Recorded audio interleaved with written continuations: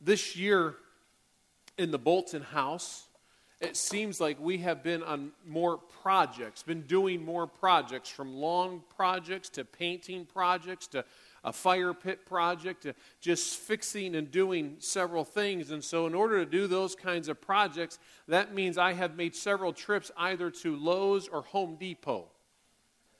Now, some of you will probably agree with me on this. If you've ever been there, because most of you probably have, you realize those two stores are massive. They're huge. Drives me crazy when I'm down in aisle 42 and they say, oh, that's down there in aisle 3. I'm like, I got to go all the way down there, and I go down to aisle 3 and they say, oh, the item you want there, that's down in aisle 22. And you get your exercise just going back and forth in those big stores. It's kind of amazing, though. You could go to one of those stores, and I believe you could build an entire house just from the products in one of those stores. You go, there's plumbing. You go, there's all your woods. You can do all your framing. You can go there and get all your block. You can go there and get all your cement. You can go to another department, get all your electrical. You can go to another department, get all your paint. Go to another department, and you get all of your landscaping needs. Everything you need to build a house, I think you would find it at Lowe's or Home Depot. And quite honestly, is anybody else, do you enjoy going to those kinds of stores? I love it. I go in there, I get kind of lost. I go in there for light bulbs, and an hour later I'm leaving because I'm walking through and I'm just dreaming and going, oh, those lights are really cool. Oh, we could do that at church. Oh, we could do this at home. And go on down, and you go down the plumbing aisle. I'm like, oh my goodness, they have that for plumbing. I didn't even know that kind of thing existed. I mean, you can walk from one aisle to another aisle getting the ceiling fans and go, man, those are cool ceiling fans. Wow, what is that one doing? Oh, it has a remote control. I can get lost in one of those stores, going from one compartment to another area, to another area, and to another area, and you just kind of wander and wander. I love spending time in those stores. Here's the thing I don't like, though.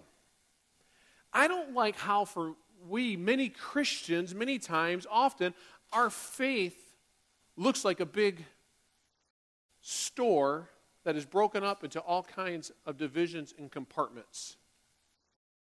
Well, today I'm going to live this way, and tomorrow I'm going to live this way, and today I'll interact in this way, and tomorrow and next day I'll interact in this way. We compartmentalize our faith.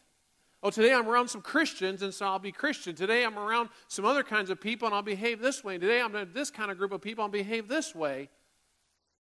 See, we choose certain parts of following Jesus many times that we like, but then we avoid other departments of living for God. Oh, I'm good in that area, so I'm happy with that one. Now, that other area about living for God, let's ignore that one. This is true in what we live out.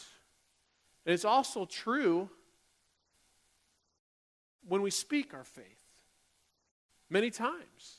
There have probably been times in your life when your Christian life looked pretty nice on Sunday, but the other 6 days of the week, maybe it was a little sketchy. On Sunday, things are good, but then throughout the week, not really sure. This is why I love the book of James that we're going to start diving into today. Open your Bibles to the book of James. James lays out a faith that works itself out in details of life every single day of the week. Sunday and Monday and Tuesday and Wednesday and Thursday and Friday and Saturday. And no matter whether it's 6 a.m. or 7 a.m. or 12 p.m. or 1 in the morning, all day long, every day of the week, James shows us here's how you live as a follower of God. That's why it's so important, because we learn how to glorify God in all areas of life. Not just some areas of life, but all areas. It's also important because we want people to know that Christianity is relevant and sincere. And the way we live out our faith helps direct that. Brennan Manning, author of The Ragamuffin Gospel, said the single greatest cause of atheism in the world today is Christians who acknowledge Jesus with their lips, then walk out the door and deny him by their lifestyle. This is what an unbelieving world simply finds unbelievable. Hear me on this. Listen closely for a second. The way we live our lives, and as we get into the book of James, I make this bold assertion to you. If we as individuals and we as a church will master the wisdom principles of the book of James that we're going to dive into, people will see the relevance of our Christian faith, and they will see the sincerity of our faith, and they'll want to know our God. But when we just look like the rest of the world and say, well, I'm a Christian, I just go to church, and they say, I don't see any difference between you and me, why would they want to know who our God is, who our Lord is? See, here's the point of James. You have faith, prove it. All day, every day. That's the point of the book of James. You want to put it in a summary. Where we're going to go is if you have faith, prove it. All day, every day, all day long, every day long, Monday, Tuesday, Wednesday, Thursday, Friday, Saturday, Sunday, 5 o'clock in the morning, 5 o'clock in the evening, whenever it is, all day, every day. Today I want to begin with some introductory material because we need to understand the setting of this great book. There's several key questions to answer. The first question I think we need to understand is, who is this James fella? Who's James who put this book together? This is not James, the brother of John, who was one of the 12 disciples. He is the son of Mary and Joseph. Names sound familiar? Mary and Joseph being Jesus' mom and dad, and so James is actually the half-brother of Jesus. In fact, James was no disciple at all. In the beginning, it says in John 7:5, says that not even his brothers believed in him. I mean, James is the guy who was a brother to Jesus who didn't believe that Jesus was the Savior of the world.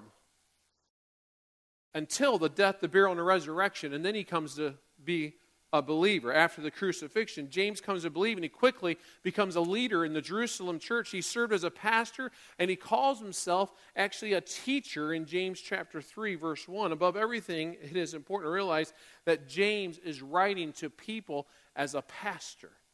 James is writing to the church as a shepherd, as someone who cares about the flock and wants them to understand how to live as a person who's a follower of Jesus. Who is he writing to? His audience is actually the persecuted church.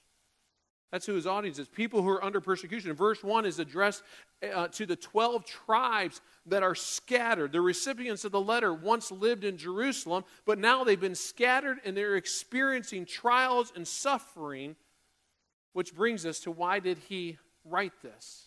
I think he wrote it, my understanding, the purpose to encourage and instruct his people to persevere in good works while they're even walking through suffering and trials and difficulties. The book of Acts tells us that after the stoning of Stephen, in Acts chapter 7, this is before Saul is converted and becomes the Apostle Paul, many people in the early church of Jerusalem, they fled out of the city to take refuge from the looming persecution. And so you know, early in the book of Acts, the disciples are together, they're preaching and teaching and sharing the word, then the church starts to spread because of persecution, and so as they scatter about, there's some tribes that are created.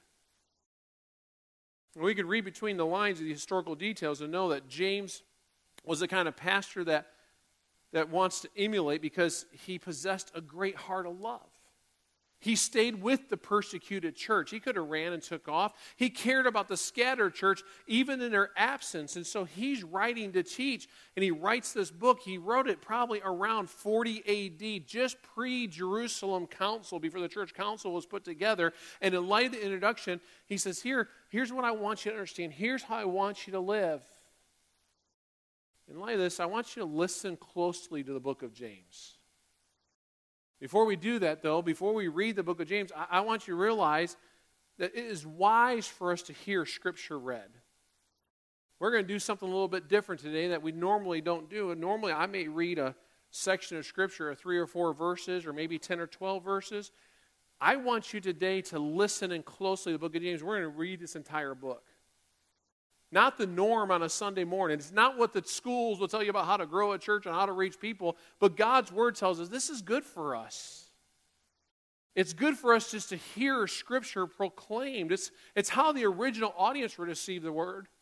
See, what happens is, as they're scattering abroad and creating these little tribes of Christians, and James writes a letter, they didn't have a way to multi-produce it like we do today, and so the letter would have been sent, and somebody would have stood up before the Christians. They would have gathered in someone's house, they would have squeezed in, and they would have said, here, we got a letter from our brother James, and so everyone wanted to hear it, and so they would just turn on their ears, and they would listen. Nothing on a screen. No extra music to it. We've lost that skill of just listening, and so I want you to do the best you can. And the believers would have probably sat and just listened to the word being read for 15 to 30 minutes, possibly just out loud. It provides context for all the individual parts when you get a whole and get a chance to listen to it. For example, many of you know the famous passage about faith and works when James says, faith without works is dead. How many have heard that passage? Faith without works is dead. Most of us know that, right? How many of you could tell us the topic that James was dealing with in the first place? How many really realize, well, I've heard that idea, faith without works is dead. How many would know that James was dealing with distinctions or discrimination between the rich and the poor? See, when you put that within a context, that starts to have a little bit different meaning, so it's good for us to understand within context, and it keeps us from skipping over valuable parts. Because the tendency, even for a preacher, is, well, I'm going to preach that one. I kind of like that passage. Well, let's skip this other passage. And so we're going to walk right through it. But the Apostle Paul instructed the young preacher Timothy. He instructed him with these words. He says, don't let anyone look down on you because you are young, but set an example for the believers in speech, in conduct, in love, in faith, and in purity. So he says to him, listen, your example is highly important. Until I come, devote yourself to the public reading of Scripture, to preaching and to teaching. And so there were 3 ways of bringing the Word of God to people. You listen to the Scripture, you preach, and you teach. And so today I want us just to listen. So open your Bibles, whether you have it like this or it's on your device, and let's just listen and hear the Word of God. James, a servant of God and the Lord Jesus Christ, to the 12 tribes scattered among the nations, greetings. Consider it pure joy, my brothers, whenever you face trials of many kinds, because you know that the testing of your faith develops perseverance, and perseverance must finish its work, so that you may be mature and complete, not lacking anything. If any of you lacks wisdom, he should ask God, who gives generously to all without finding fault, and it will be given to him. But when he asks, he must believe and not doubt, because he who doubts is like a wave of the sea, blown and tossed by the wind. That man should not think he will receive anything from the Lord. He is a double-minded man, unstable in all he does. The brother in humble circumstances ought to take pride in his high position, but the one who is rich should take pride in his low position, because he will pass away like a wildflower. For the sun rises with scorching heat and withers the plant. Its blossom falls and its beauty is destroyed. In the same way, the rich man will fade away even while he goes about his business. Blessed is the man who perseveres under trial, because when he has stood the test, he will receive the crown of life that God has promised to those who love him. When tempted, no one should say, God is tempting me. For God cannot be tempted by evil, nor does he tempt anyone. But each one is tempted when by his own evil desire he is dragged away and enticed. Then after desire has conceived, it gives birth to sin. And sin, when it is full grown, gives birth to death. Don't be deceived, my dear brothers. Every good and perfect gift is from above, coming down from the Father of heavenly lights, who does not change like shifting shadows. He chose to give us birth through the word of truth, that we might be a kind of first fruits of all he created. My dear brothers, take note of this. Everyone should be quick to listen, slow to speak, and slow to become angry. For man's anger does not bring about the righteous life that God desires. Therefore, get rid of all moral filth and the evil that is so prevalent, and humbly accept the word planted in you, which can save you. Do not merely listen to the word and so deceive yourselves. Do what it says. Anyone who listens to the word but does not do what it says is like a man who looks at his face in a mirror, and after looking at himself goes away and immediately forgets what he looks like. But the man who looks intently into the perfect law that gives freedom and continues to do this, not forgetting what he has heard but doing it, he will be blessed in what he does. If anyone considers himself religious and yet does not keep a tight rein on his tongue, he deceives himself, and his religion is worthless. Religion that God our Father accepts as pure and faultless is this: to look after orphans and widows in their distress, and to keep oneself from being polluted by the world. My brothers, as believers in our glorious Lord Jesus Christ, don't show favoritism. Suppose a man comes into your meeting wearing a gold ring and fine clothes, and a poor man in shabby clothes also comes in. If you show special attention to the man wearing fine clothes and say, here's a good seat for you, but say to the poor man, you stand there or sit on the floor by my feet, have you not discriminated among yourselves and become judges with evil thoughts? Listen, my dear brothers, has not God chosen those who are poor in the eyes of the world to be rich in faith and to inherit the kingdom He promised those who love Him?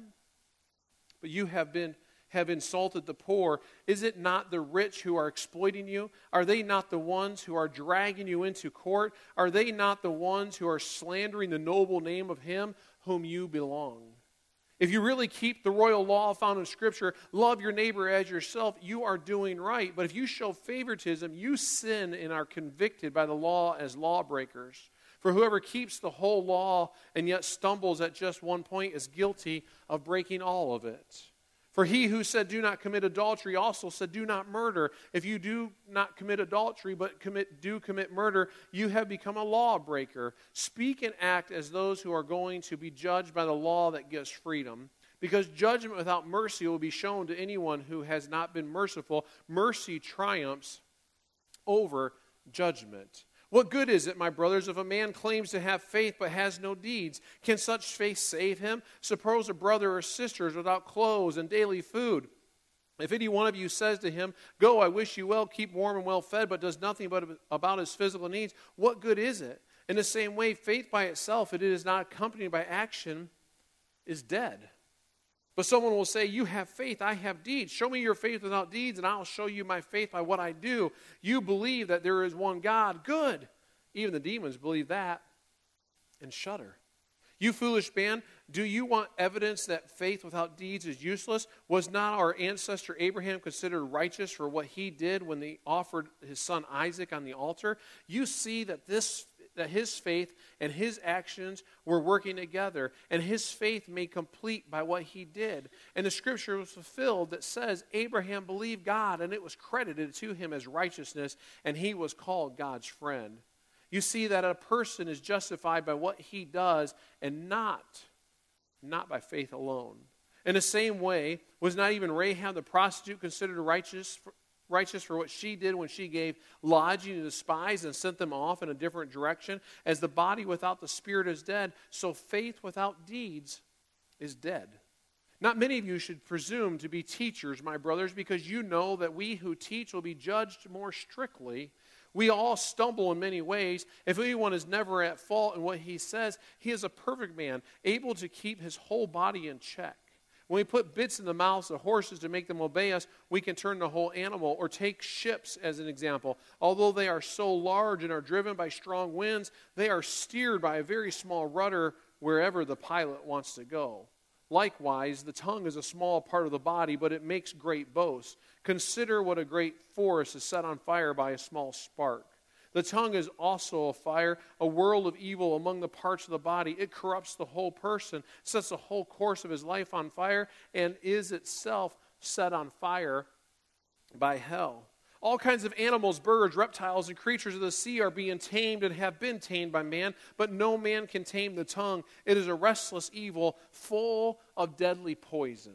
With the tongue we praise our Lord and Father, and with it we curse men who have been made in God's likeness. Out of the same mouth come praise and cursing. My brothers, this should not be. Can both fresh water and salt water flow from the same spring? My brothers, can a fig tree bear olives or a grapevine bear figs? Neither can a salt spring produce fresh water. Who is wise and understanding among you? Let him show it by his good life, by deeds done in humility that comes from wisdom. But if you harbor bitter envy and selfish ambition in your hearts, do not boast about it or deny the truth. Such wisdom does not come down from heaven, but is earthly, unspiritual, of the devil. For where you have envy and selfish ambition, there you find disorder and every evil practice. But the wisdom that comes from heaven is first of all pure, then peace-loving, considerate, submissive, full of mercy and good fruit, impartial and sincere, peacemakers who sow in peace raise a harvest of righteousness. What causes fights and quarrels among you? Don't they come from your desires that battle within you? You want something but don't get it. You kill and covet, but you cannot have what you want. You quarrel and fight. You do not have because you do not ask God. When you ask, you do not receive because you ask with wrong motives, that you may spend what you get on your pleasures. You adulterous people, don't you know that friendship with the world is hatred toward God? Anyone who chooses to be a friend of the world becomes an enemy of God. Or do you think Scripture says, without reason, that the Spirit He caused to live in us envies intensely, but He gives us more grace? That is why Scripture says God opposes the proud, but gives grace to the humble. Submit yourselves then to God, resist the devil, and he'll flee from you. Come near to God, and he'll come near to you. Wash your hands, you sinners. Purify your hearts, you double-minded. Grieve, mourn, and wail. Change your laughter to mourning and your joy to gloom. Humble yourselves before the Lord, and He will lift you up. Brothers, do not slander one another. Anyone who speaks against his brother or judges him speaks against the law and judges it. When you judge the law, you are not keeping it, but sitting in judgment on it. There is only one lawgiver and judge, the one who is able to save and destroy. But you, who are you to judge your neighbor? Now listen, you who say today or tomorrow we will go this or that city, spend a year there, carry on business and make money. Why, you do not even know what will happen tomorrow. What is your life? You are a mist that appears for a little while and then vanishes. Instead, you ought to say, if it is the Lord's will, we will live and do this or that. And as it is, you boast and brag. All such boasting is evil. Anyone then who knows the good he ought to do and doesn't do it sins. Now listen, you rich people, weep and wail because of the misery that is coming upon you. Your wealth has rotted, and moths have eaten your clothes. Your gold and silver are corroded. Their corrosion will testify against you and eat your flesh like fire. You have hoarded wealth in the last days. Look, the wages you failed to pay the workmen who mowed your fields and crying out against you. The cries of the harvesters have reached the ears of the Lord Almighty. You have lived on earth in luxury and self-indulgence. You have fattened yourselves in a day of slaughter. You have condemned and murdered innocent men who were not opposing you. Be patient then, brothers, until the Lord's coming. See how the farmer waits for the land to yield its valuable crop, and how patient he is for the autumn and spring rains. You too, be patient and stand firm, because the Lord's coming is near. Don't grumble against each other, brothers, or you will be judged. The judge is standing at the door. Brothers, as an example of patience in the face of suffering, take the prophets who spoke in the name of the Lord. As you know, we consider blessed those who have persevered. You have heard of Job's perseverance and have seen what the Lord finally brought about. The Lord is full of compassion and mercy. Above all, my brothers, do not swear, not by heaven or by earth or by anything else. Let your yes be yes and your no, no. No, or you will be condemned. Is any one of you in trouble? He should pray. Is anyone happy? Let him sing songs of praise. Is any one of you sick? He should call the elders of the church to pray over him and anoint him with oil in the name of the Lord. And the prayer offered in faith will make the sick person well. The Lord will raise him up. If he has sinned, he will be forgiven. Therefore, confess your sins to each other and pray for each other so that you may be healed. The prayer of a righteous man is powerful and effective. Elijah was a man just like us. He prayed earnestly that it would not rain, and it did not rain on the land for 3.5 years. Again he prayed, and the heavens gave rain, and the earth produced its crops. My brothers, if one of you should wander from the truth, and someone should bring him back, remember this: whoever turns a sinner from the error of his way will save him from death and cover over a multitude of sin. That's what the early church would practice. Gather around the Word, hear it read and proclaimed, and then they would pray. They would pray. They wouldn't have someone expound and someone try to teach it and someone try to explain it and someone say, here's what you do to put it into practice. They would just read it and allow the Holy Spirit to do a work through the reading of Scripture. These words were written for our instruction. They're written for you and me to know, what does it mean to be a person of faith? How should that be displayed in our lives? And so, church, I want to practice exactly what the early church did today. hear the Scripture proclaimed, and just pray that we will hear the Scriptures in the coming weeks as we dive in deeper, as we do spend some time teaching and expounding on it. But for today, I want to allow God's Word just to speak to your heart and your mind. Will you bow your head with me?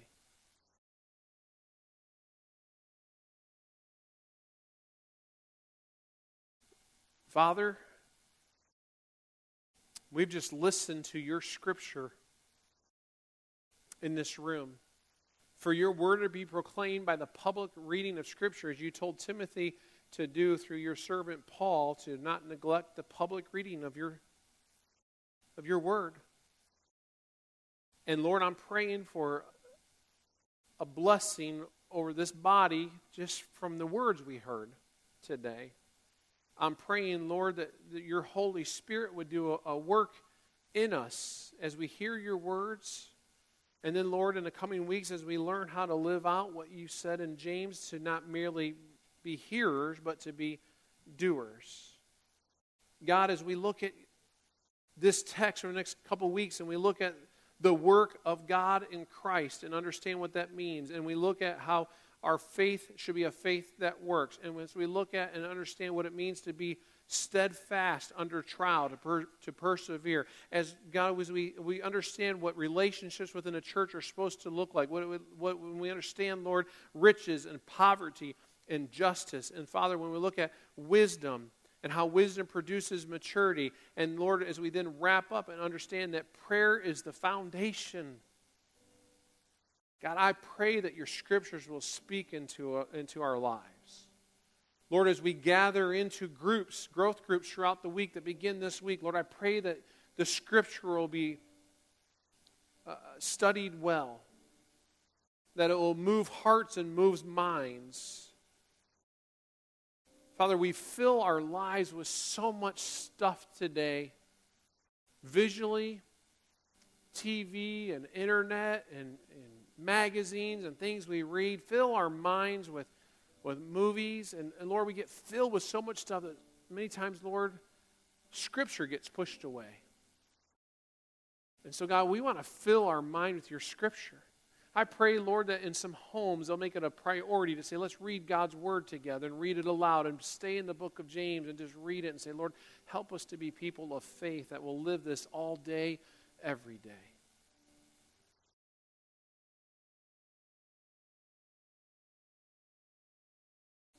We're praying, Lord, for you to do a work in us and through us beyond what we could ever ask or imagine or even dream of.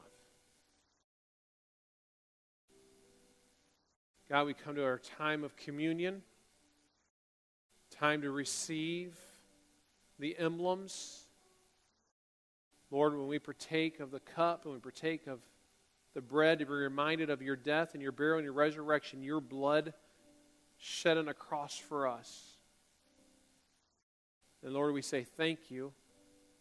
And we honor you and we praise you during this time of remembrance. Thank you for Jesus. It's in his name we pray. Amen.